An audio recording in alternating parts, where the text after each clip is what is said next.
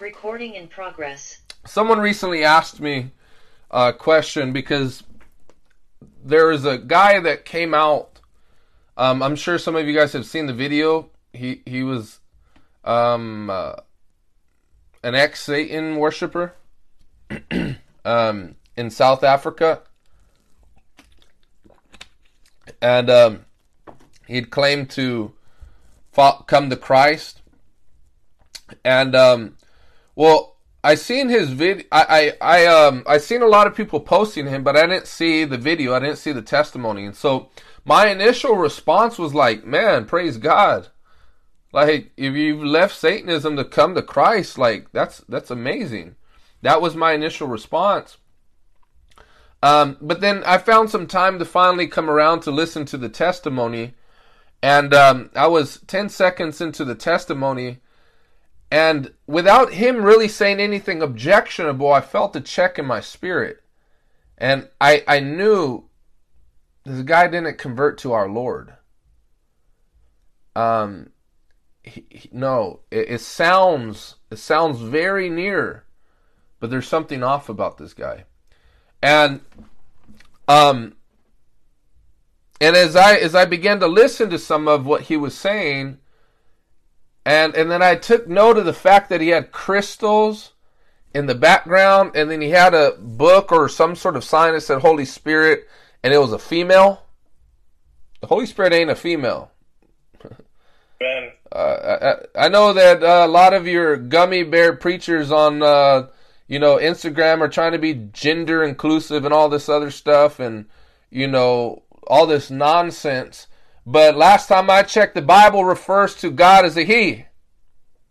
Amen. And God don't have biology. The Father doesn't have biology. But Jesus had biology, right? When the days of his flesh, he kind of was a male. Amen. So our God is masculine. Amen. Amen, somebody? Or are you guys reading a different Bible? Amen. I want to see that the rest of us are following me, because I need cooperation. I want to make sure you guys aren't like distracted and watching Joel Osteen while you're here in Bible study. I'll call you out. So get with the program.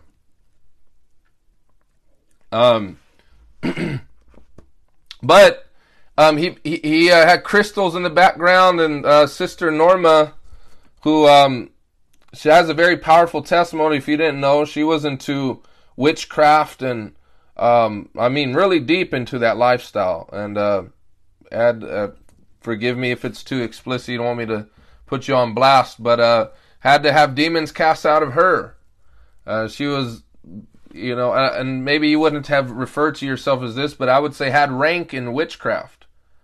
And but pointed out that the guy had this flag. I don't know what kind of flag it was, but it's some occultic flag.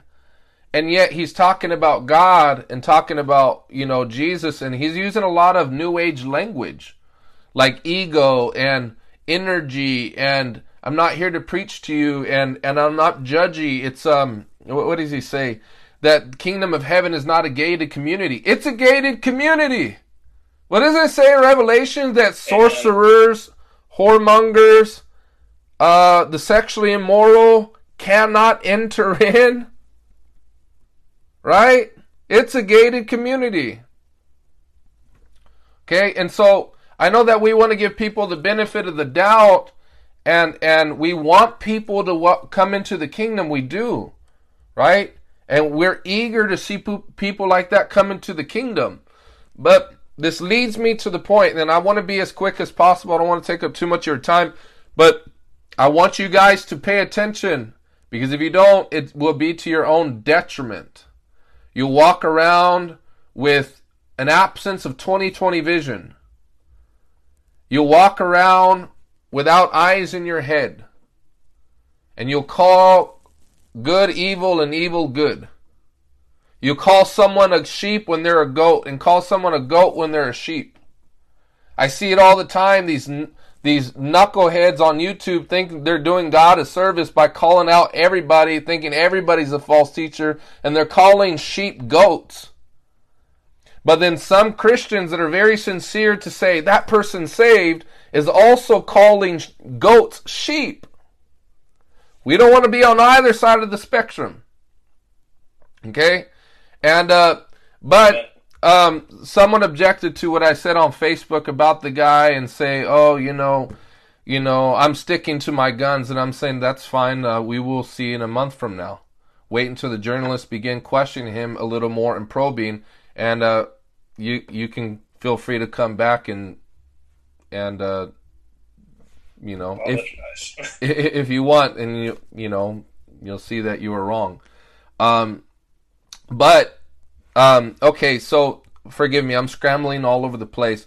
The point, though, that I want to talk to you guys real briefly is about testing the spirits. About testing the spirits. Is that okay? Amen. Amen.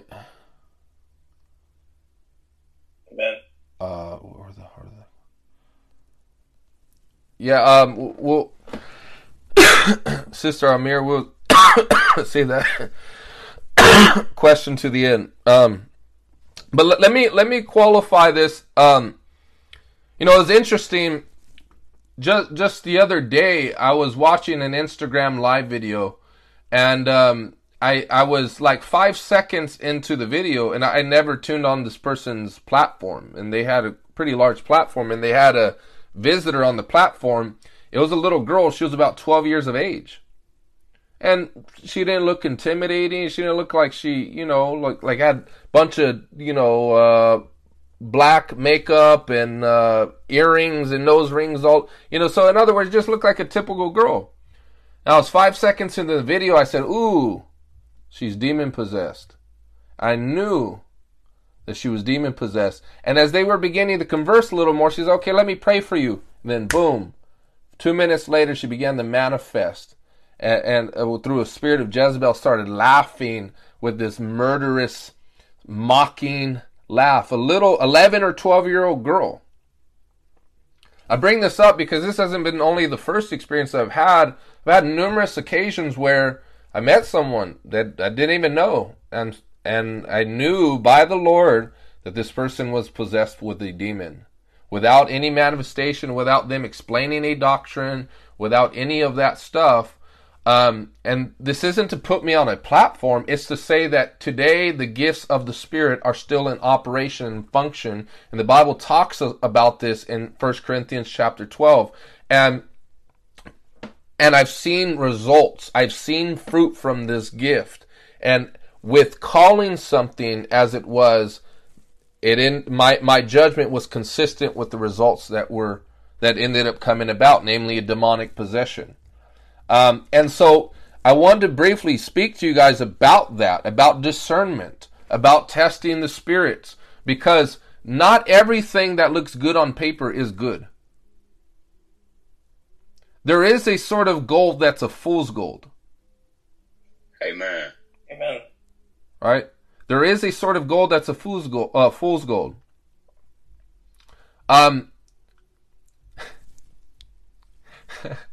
Sorry, I'm going to use this analogy. Some people might get mad.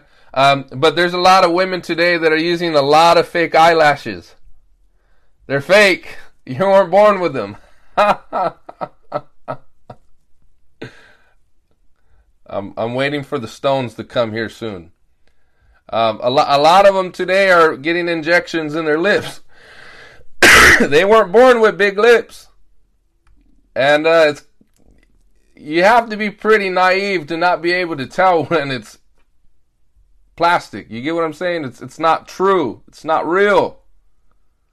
Amen, somebody? Go ahead and get mad. No, I'm kidding. I really don't know if any of you guys do that. I hope you guys don't, for real. The Lord created you. Lord wants you to be natural. Let's just put it that way, okay? Amen, somebody? All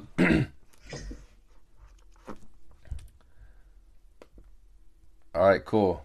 You guys aren't mad. But in the church, there's people that are false. And if we can real quickly turn to 1 John. Man, this cough keeps lingering. 1 John chapter 4, verse 1.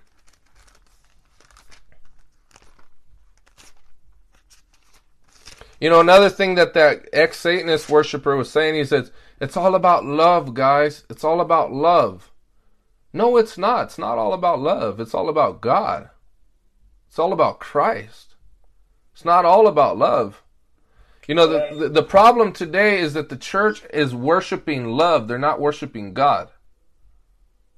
Exactly. See, God is love, but love is not God. And you have a lot of churches that seem very close to the truth, but they're not worshiping God. They're worshiping worship. They're worshiping love. They're worshiping other things, and it looks very similar to people who are actually worshiping the Lord. And this is where discernment is needed, right? This is where discernment is needed, because discernment is not a matter of black or white, cookie cutter sort of stuff.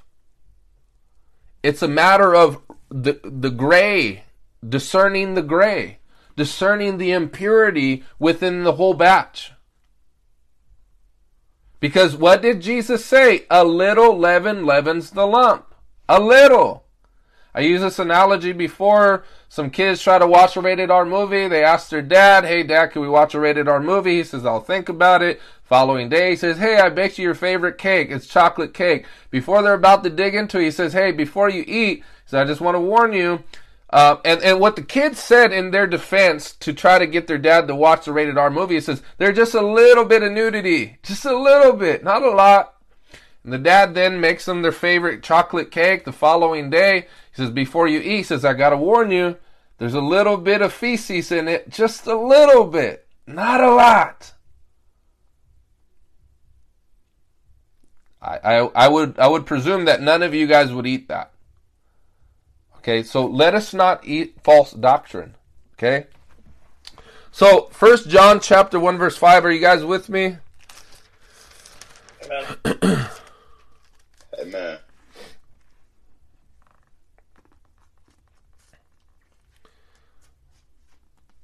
Okay, so 1 John chapter 4 verse 1.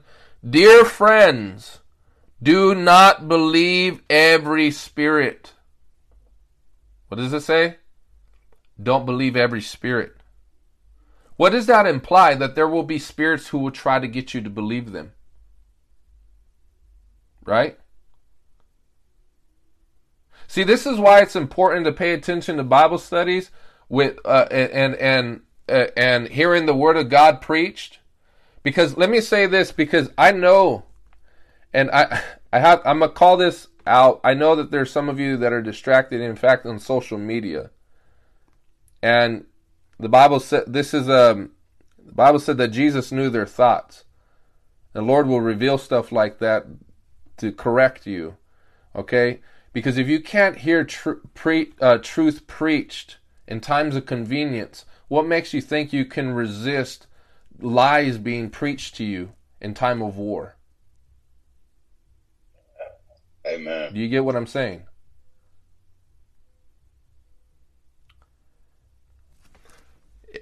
In a gathering that we've allotted specifically to listen to truth, what are you going to do in your downtime?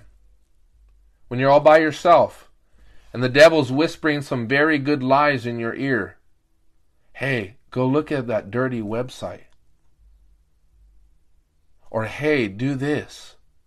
You don't really need to forgive. God doesn't really require that anymore. Amen? So, don't believe every spirit. That means that there will be spirits who will try to get you to believe them. Okay, but what does John the Beloved instruct us to do? He says, but test the spirits to see whether they are from God. Okay, so what does this mean? In order to see that something is from God, the word from is the Greek word ek. It's a preposition that means out from. In other words, it derives its origin from this thing. And so we're trying to see and to determine whether or not this spirit in question has its origin with God, or has an origin with man, or has an origin with demons. Okay?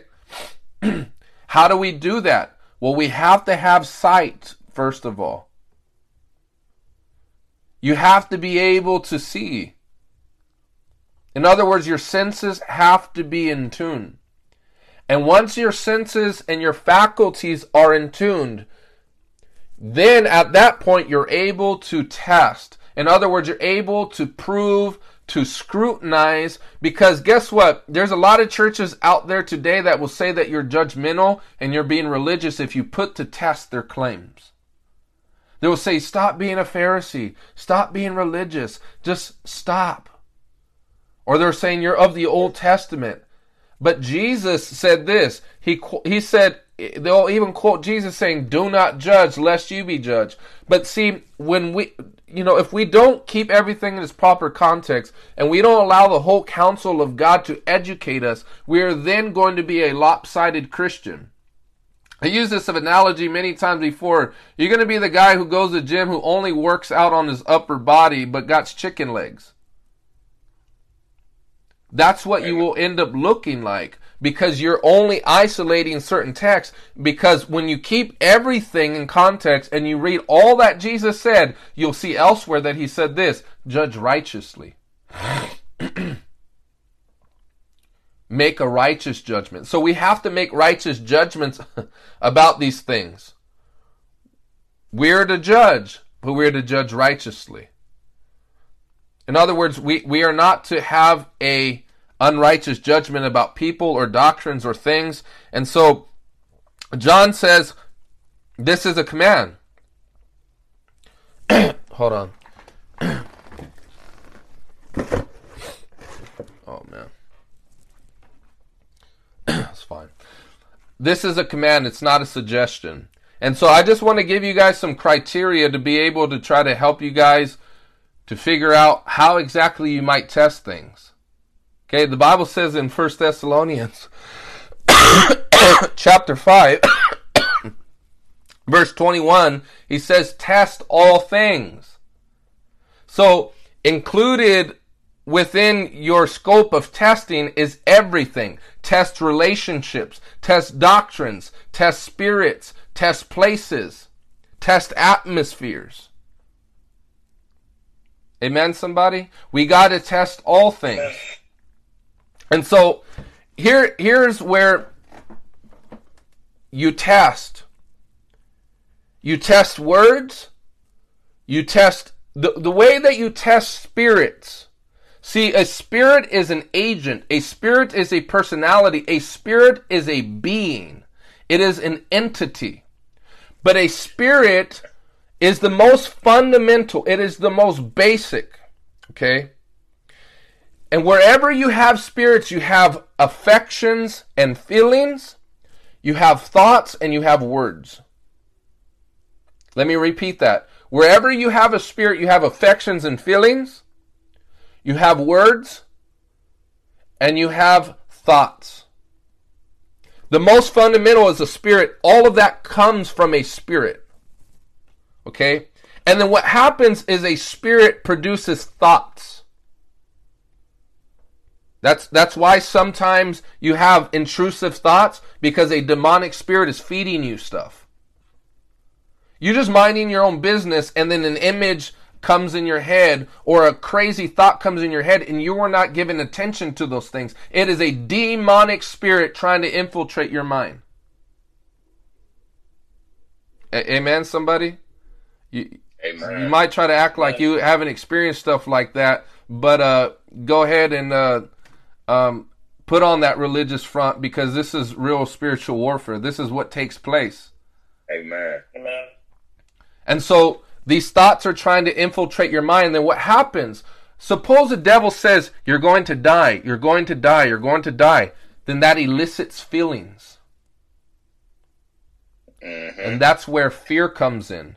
So all these feelings You have a spirit, the most basic at the level. You have an agent, a being. That demon produces thoughts, right? He produces thoughts in your head. Those thoughts then create feelings. And then those feelings then causes you to speak out or causes you to do things. Amen. So that's why when you're afraid, some people, there's certain people, they can't even drive to the grocery store. They're going to say, I'm going to die. I'm going to die. I'm going to die. It's a demon that is pimping out their mind and harassing them, is tormenting them.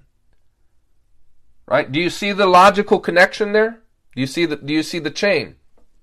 Now, why is this important? Because in order to test spirits, we have to be able to test feelings and affections. We have to be able to test thoughts, and we have to be able to test words. And what does words concern itself with? It concerns itself with doctrine. Right? Because behind every false doctrine is a human spirit or a demon spirit. Because spirits, without a spirit, you cannot think.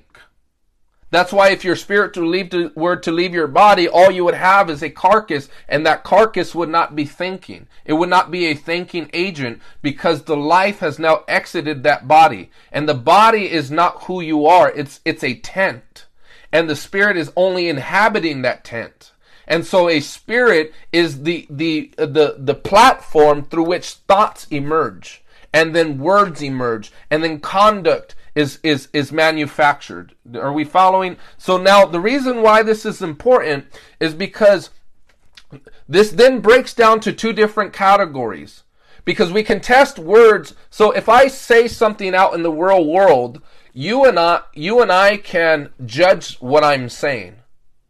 It's going to be put on record. I can transcribe it on a piece of paper. We can go back and watch these YouTube videos and see, look, you can say, see, look, Brother Greg, this is what you've said. And we can all come together and judge it. But there are certain things that we think, like, for example, and that refers to an objective ability to test. But here's the thing.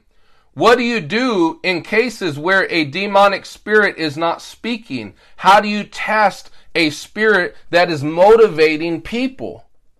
How can you test that? And so I'm gonna explain real quickly how you do just that. Because if someone, for example, the example I gave of that little girl, even before she said anything, I knew she was demon possessed. How did I know that? She wasn't preaching false doctrine. I didn't know her long enough to know her lifestyle. The reason why I was able to pick that up is because the demon in her was pulsating certain feelings that the Holy Spirit in me was not jiving with. Amen. Does that make sense? Amen. Most definitely. Some years back, I remember I was praying for a brother, and I laid hands on him, and, he was completely, clean, and, I knew him and was well taken care of. He wasn't dirty or anything like that. But when I laid hands on him, I felt uncleanness. I felt a spirit of perversion. And I knew he was watching pornography. Just by laying my hands, I don't even like touching him. And I'm not saying that to be better than anybody, but that's what I felt. And I'm like, the Holy Spirit in me was grieved. And I felt a bit contaminated because of what he was carrying. And I'm not saying this to put anybody down. If you've struggled with that, there is grace that God can help to cleanse you, forgive you, and get you right on track. Okay? I'm just using this as an example. Okay? I'm not here to beat anybody over the head. I'm here to help educate you guys. Now, that's what I experienced. But how did that occur? I didn't catch him red-handed. Do you see? And what I hope to be speaking about with these following verses is to help educate you on how to make proper assessments and judgments when you test the spirits of people. Do you know people can be behind pulpits, preach true sound doctrine, and be under a spirit of witchcraft? Do you know that?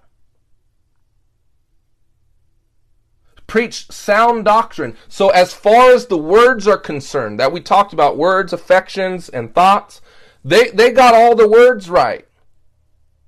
But they have a spirit of witchcraft. Why is it witchcraft? Because they're not preaching by the Holy Ghost. They're preaching by their own spirit, and they're wanting to impose their will onto you and not lead you to fulfill God's will. And so what that creates is bondage. It doesn't create freedom.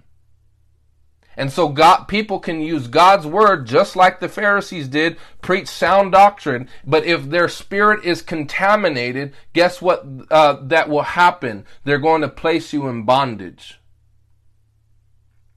Amen, somebody? Amen. Amen.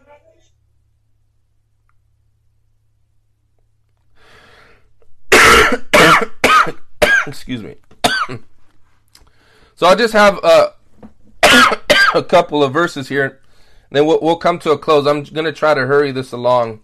I want to respect your guys' time. But 1 Timothy chapter 4. Thank you, Sister Noemi. I appreciate your prayers. 1 Timothy chapter 4.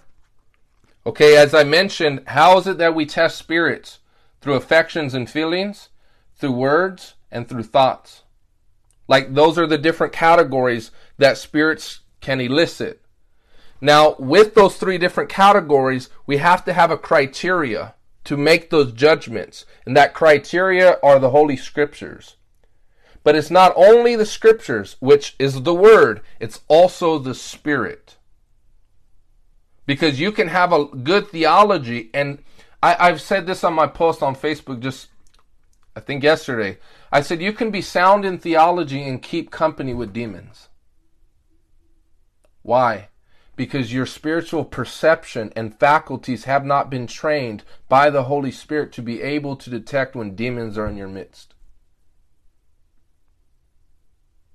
Does that make sense? So you can get your PhD in theology, biblical studies, know your Greek and know your Hebrew, and still keep company with demons because someone professed the name of Jesus, not knowing that that was not a genuine profession. In fact, it might be a genuine profession, but they're professing a different Jesus, probably Bar Jesus, or some other Jesus, New Age Jesus, Hindu Jesus, historical Jesus, right? So, 1 Timothy chapter 4, verses 1 through 5. This is what the word of the Lord reads. It says, the Spirit clearly says, now the Holy Spirit is saying this, that in the latter times some will abandon the faith and follow deceiving spirits. Deceiving spirits. What kind of spirits are they? They're deceiving. And don't play, because they're ancient. They're a whole lot more intelligent than you, and they've had thousands of years to study. Amen? And so they're deceiving spirits and things taught by demons. So demons are teaching things. And you know how they're teaching things? Through people. That's why it says in 1 John chapter 4, he says, do not believe every spirit, but test the spirits. He says, for many false prophets have gone out into the world. So notice he's linking spirits with human agents. Why? Because spirits inhabit people, and the demons speak to the people in their thought life, and then that thought life then creates a doctrine, and then that doctrine then corrupts people to create behaviors that are inconsistent with the Scriptures. Do you see that? And so, such teachings come through hypocritical liars, whose consciences have been seared as with a hot iron. They forbid people to marry and order them to abstain from certain foods which God created to be received with thanksgiving by those who believe and who know the truth. And isn't that an interesting thing? You would think that Paul is saying they're telling you to go ahead and be a polygamist and live a licentious lifestyle. But in this context, his concern was primarily the legalists who was keeping people in bondage by strict religious lifestyle and begin to call things that God created as not good. And so whether it's through a hedonist lifestyle and pleasure and do whatever you want, or this very strict lifestyle that says don't do this, don't do this, don't do this, don't do this, it's not a matter about living in the Holy Spirit. It's a matter about religious laws taught by the traditions of men. Paul is saying in both cases, you're being placed in bondage. So whether it's through the Hebrew Israelites who are whitewashed tombs, who have dead bones in them, who appear holy through their false racist doctrines, or whether it's the liberal guy who's saying that God accepts homosexuality, both are demonic doctrines. Amen. Exactly. Sadly, I see a church, it's really a synagogue of the enemy, because they have an LGBT flag right outside and they accept a transgender homosexual priests, or it was an Episcopal church or something like that.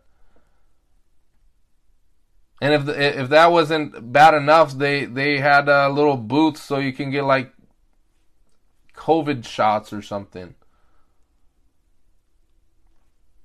You get what I'm saying? This is the world we're living in, saints.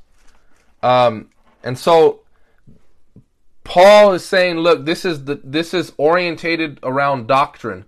Be careful about doctrine because they're going to teach certain things. And we know what sound doctrine is because we have 66 books to educate us on what is false doctrine and what is true doctrine, right?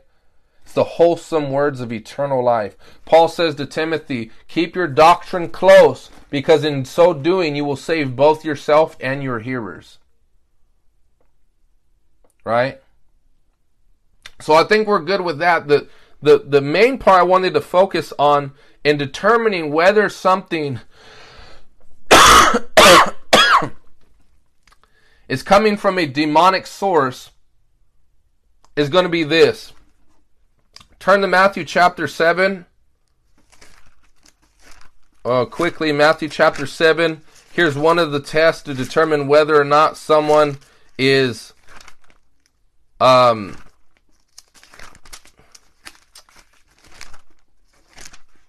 operating with the corrupt spirit.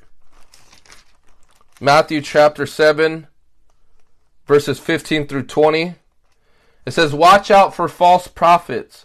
They come to you in sheep's clothing. And so I wanted you to take note of that real quick. It didn't say shepherd's clothing. There's a lot of people that are disguising themselves as sheep who are not in positions of leadership, and they begin to sow faction and seeds of discord among the brethren.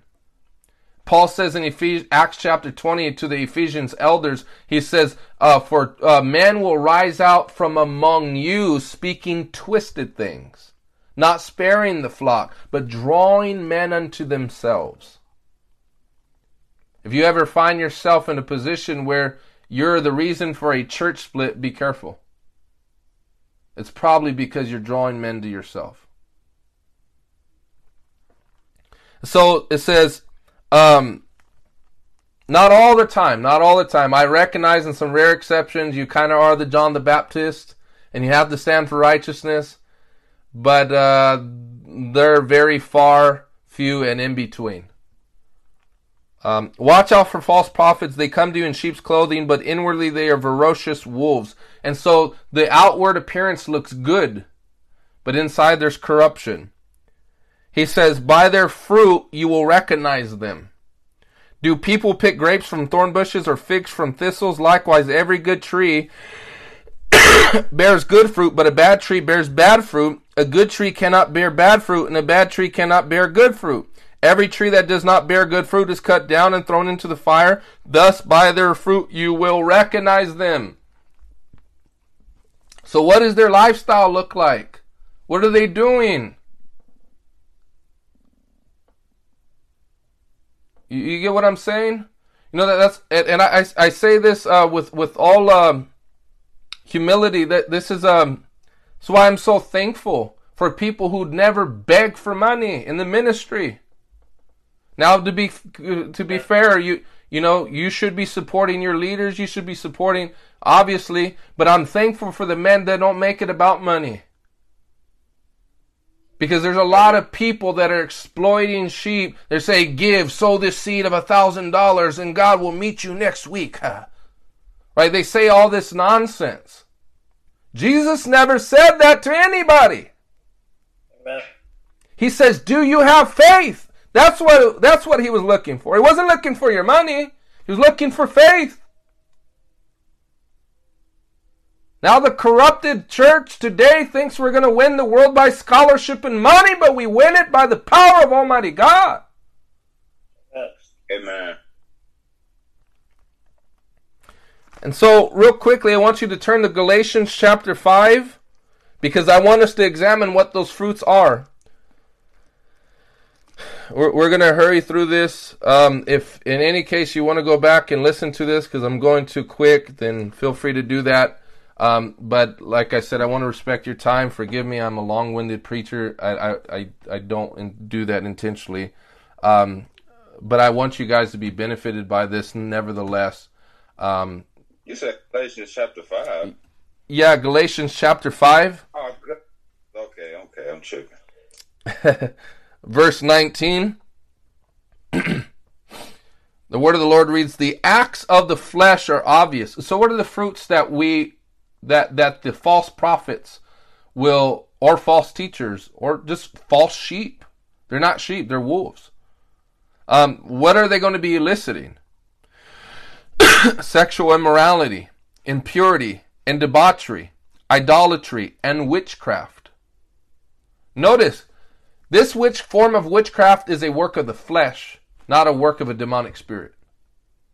That's important to note, because you can still be a witch and a warlock, not because you're dabbling in the occult, but because you're a controlling person that wants to manipulate people by human psychology. A lot of pastors are doing it. You know why? Because they're not speaking by the Holy Ghost, and they don't trust in God to give increase. And so what they do is they start using polls, psychology tactics, and all this other stuff. And guess what's happening? And it's all on YouTube. They clickbait you all the time. They're manipulating your psychology. Witchcraft. Amen, somebody? Fear tactics. Fear-mongering. Spiritual abuse. Witchcraft. You might be guilty of it yourself.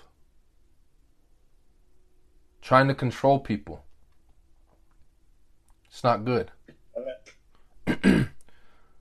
Now, let me say this to be fair, because some people like to swing on this side of the pendulum and say, you know what, I'm gonna avoid saying stuff to people altogether. No, if it's consistent with the scripture saying, look, man, the Bible says don't commit adultery, you need to get your life right, then I have perfectly good grounds to correct you. The point that we're talking about is in areas and issues where the Bible is silent and God is giving you freedom and liberty to make your own decisions. And when people are trying to control those areas of your life.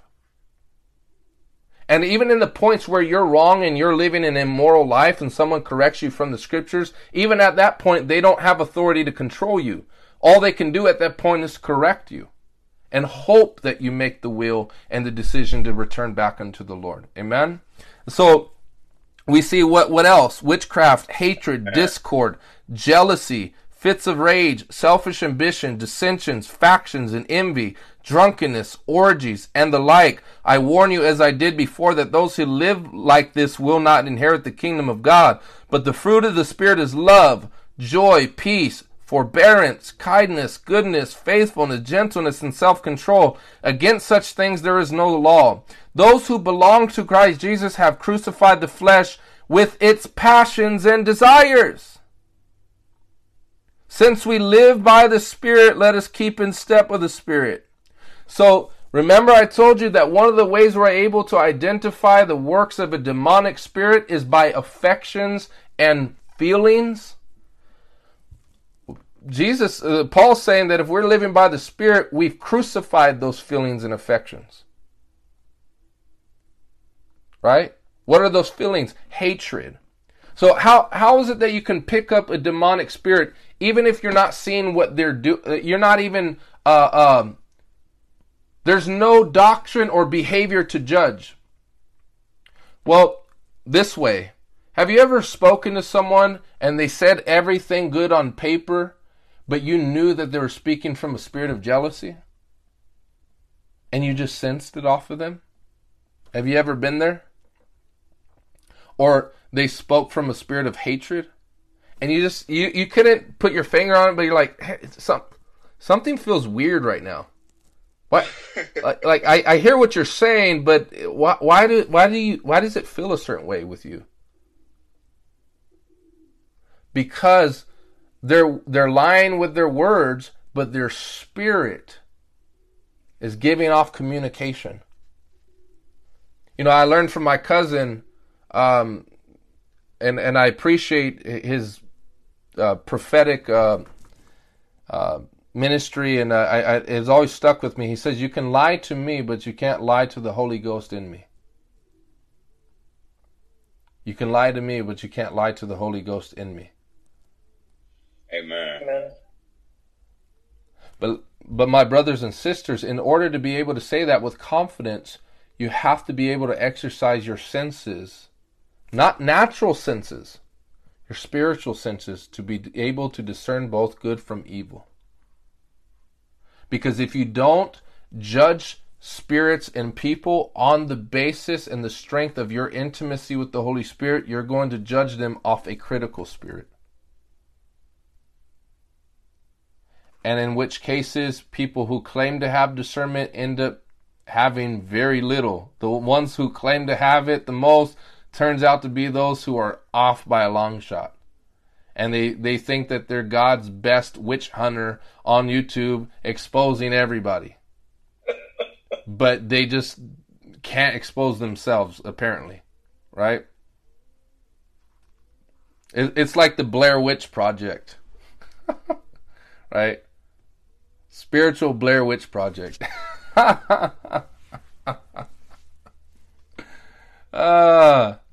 I love shooting daggers at those guys. They're annoying, and they're doing a lot of harm to the body of Christ. They are. They really are. And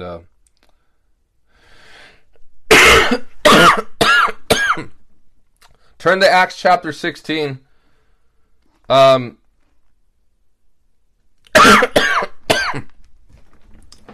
want to show you that what I'm talking about is biblical.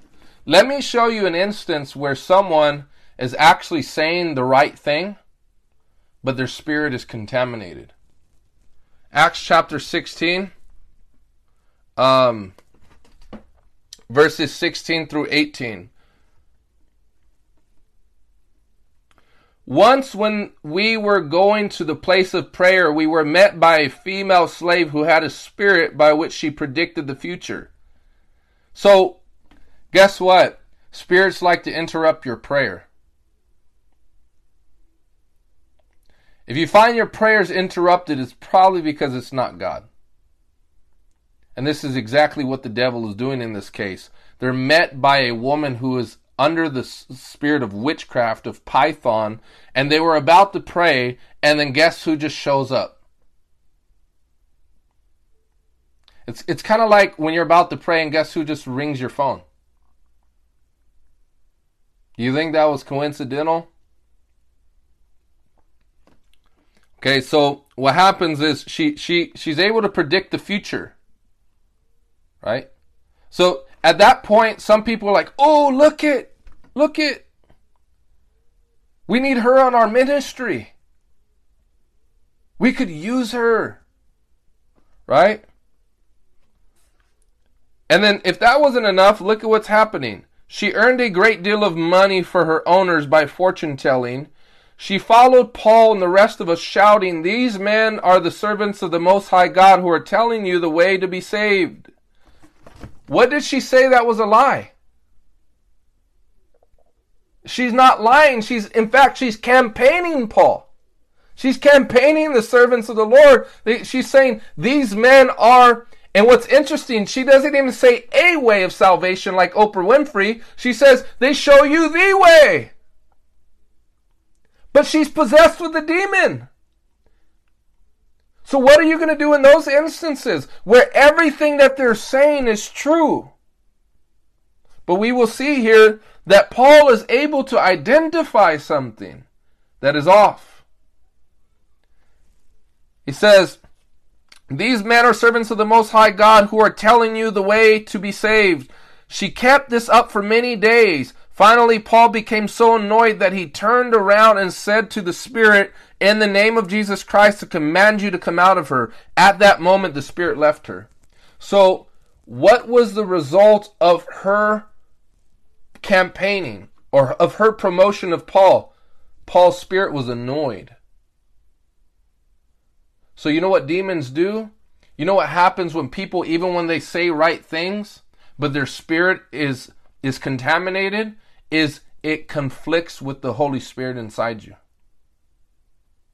That's how you know they're off. Amen. Amen. So you're going to be able to look at their fruit, but sometimes you may not know the person long enough to be able to judge fruit. Right? Or sometimes you're not going to be able to sit around enough to ask them doctrinal questions. Oh, do you believe in the resurrection? You're not going to be able to do all that. So in these little snapshot moments, how are you going to be able to make those judgments? Well, spirits give off feelings. In the same way that you can walk in a room and know that someone is against you or have bitterness towards you because you sense it in the air, is in a similar way that when someone's operating by a demonic spirit, the Holy Ghost in you says, I'm water and there's oil around and there's no mixture here. But if you're blind perceptionally, you won't be able to call those judgments. And you might in fact keep presence with demons. Does it make sense? Yes, sir. Okay, so we're coming to a close now. I want to just leave you with these verses on how you build spiritual perception. Because that's probably what you guys are asking. Well, how is it that I can actually come to the place where I'm developing the spiritual judgment? And, well, Hebrews chapter 5 verse 12 says that for the time you ought to be teachers, you have need for one to teach you again the basic principles of the oracles of God. You have need of milk, not meat, for meat belongs to them who are of full age, who by reason of exercising their senses can distinguish both good from evil. So it takes constant practice and exercising your senses, not your physical senses, your spiritual senses. Amen. You got to exercise them. You got to put them to use. Like, for example, a real good practical example is to be conscious and intentional about this. Just yesterday, I went to a taco truck. It was a really cool experience. I'm talking to the guy. I'm ordering my food. The Holy Spirit says, the guy, he was on a soccer team. He got injured in his left leg, and he can't play anymore. And I was like, hey, man, this sounds really interesting, but I'm hearing that you were on a soccer team, but you injured your left knee from playing soccer, and you can't play anymore. And he's like, what the heck? What? You're tripping me out here. And the Holy Spirit began to show me other things. But here's the thing. That didn't happen overnight for me. It had taken constant practice, constant use by inclining my ear to the Holy Spirit and asking Him, what are you saying for this man in front of me? Amen. When people come into your life, you ask the Holy Spirit, who is this person? What agenda do they have? What is their motive? And why are they here? But some of you, it's a pretty lady. or it's a handsome man, and you're just bedazzled by it, and you're relying on what your natural senses communicate to you, and as a result, you don't inquire of the Holy Ghost and ask the Spirit what His senses are wanting to communicate to you.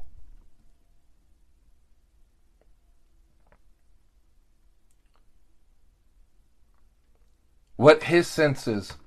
You know, just recently I'm not going to give a bunch of details, but there was someone communicating with me. And let's just say that they had a load of sins. And they put the first foot forward and said that they were committing this sin. And it's bad, yeah, it was bad, but it wasn't atrocious. But then the Holy Spirit said, she's lying here. There's more to the story.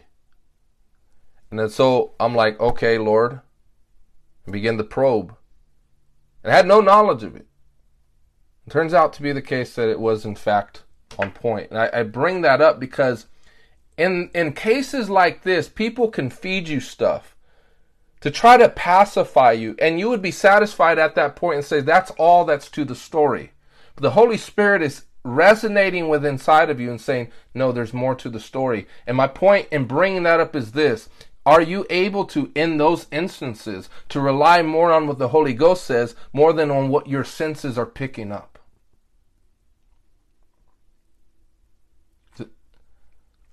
This will save your life. Trust me, it will. It will help you to avoid snakes.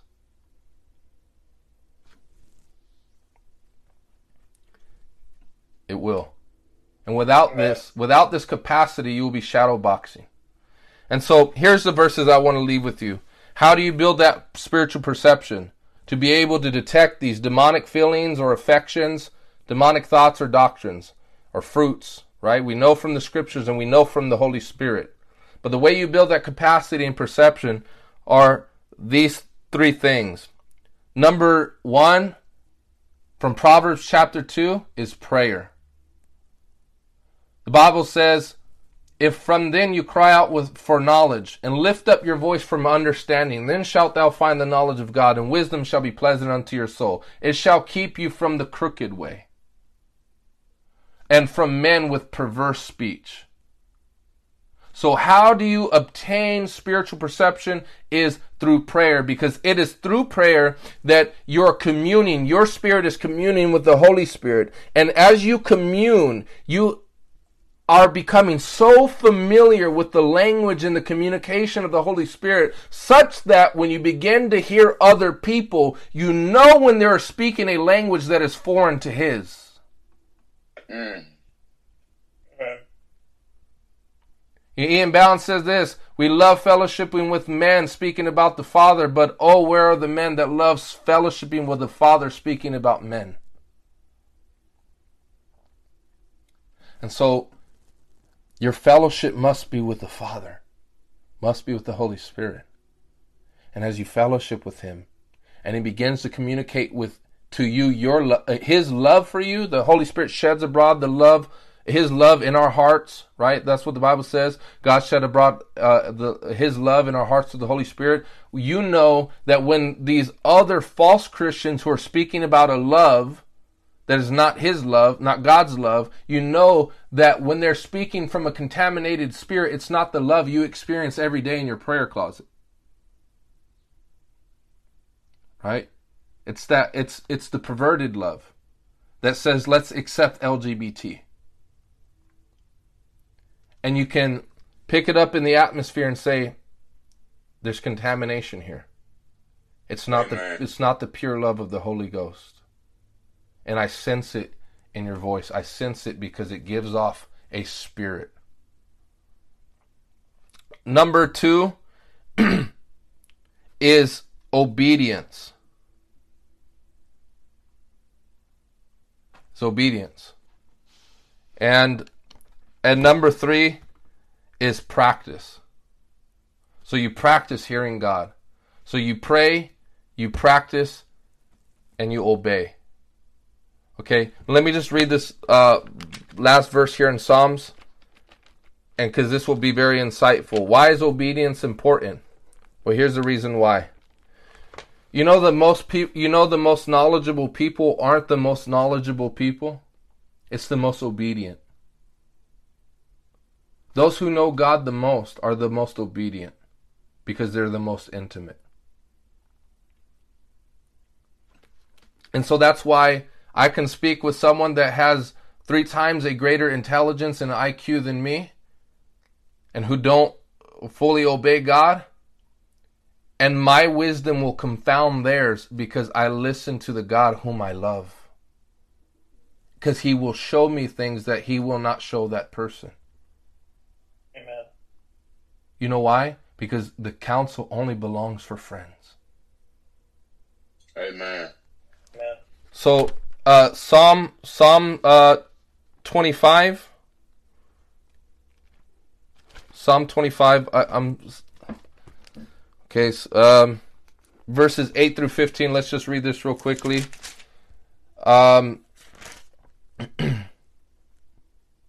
Good and upright is the Lord, therefore He instructs sinners in His ways. He guides the humble in what is right. That's why when you're proud, you're already messed up on the wrong foot. You have to be humble. And He teaches them His way. All the ways of the Lord are loving and faithful toward those who keep the demands of His covenant. For the sake of your name, Lord, forgive my iniquity, though it is great. Who then are those who fear the Lord? He will instruct them in the way they should choose. They will spend their days in prosperity, and their descendants will inherit the land. The Lord confides. So the Lord does some confiding. And He does it for His friends. Who are His friends? Those who obey Him, who are humble, and who love Him. And He confides in them, in those who fear Him. He makes His covenant known to them. My eyes are ever on the Lord, for only He will release my feet from the snare. Turn to me and be gracious to me, for I am lonely and afflicted. Relieve the troubles of my heart and free me from my anguish. Look on the affliction and my distress and take away all my sins. And so, look at, He's doing this for the upright, for the humble, for the obedient, for those who keep His covenant. So how is it that you develop spiritual perception? Is you obey Him. That's why those who don't obey Him end up getting their hands tied with some people they shouldn't be with or associating with. Right? And then they end up justifying it and say, I believe this is the will of God. Their inability to perceive all began and stemmed from their disobedience. And Jesus says this to the Pharisees, did He not? You are they who justify yourself among men, but God knows your hearts. Amen. Amen. So a lack of intimacy with God in our hearts and being far from God in our hearts ends up leading to justifying ourselves, justifying our blindness. So, number 1 is prayer. Number 2 is obedience. And number 3 is the Word. And this is Psalm 119, verse 98.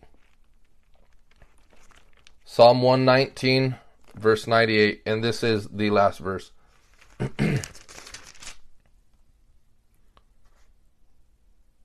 Your commands are always with me and make me wiser than my enemies. And in all of Psalm 119, David continues to say, oh, how I love your law, how I meditate on your law all the day. And so what does he say? That his commands make him wiser than his enemies. And so we see through prayer, through precept, or in other words, through the word and through obedience is how you develop your spiritual perception. And as you constantly practice and give yourself to them, you will increase your sight and you'll increase your ability to detect when things are contaminated. Amen. And so it has to be daily, right? And so I hope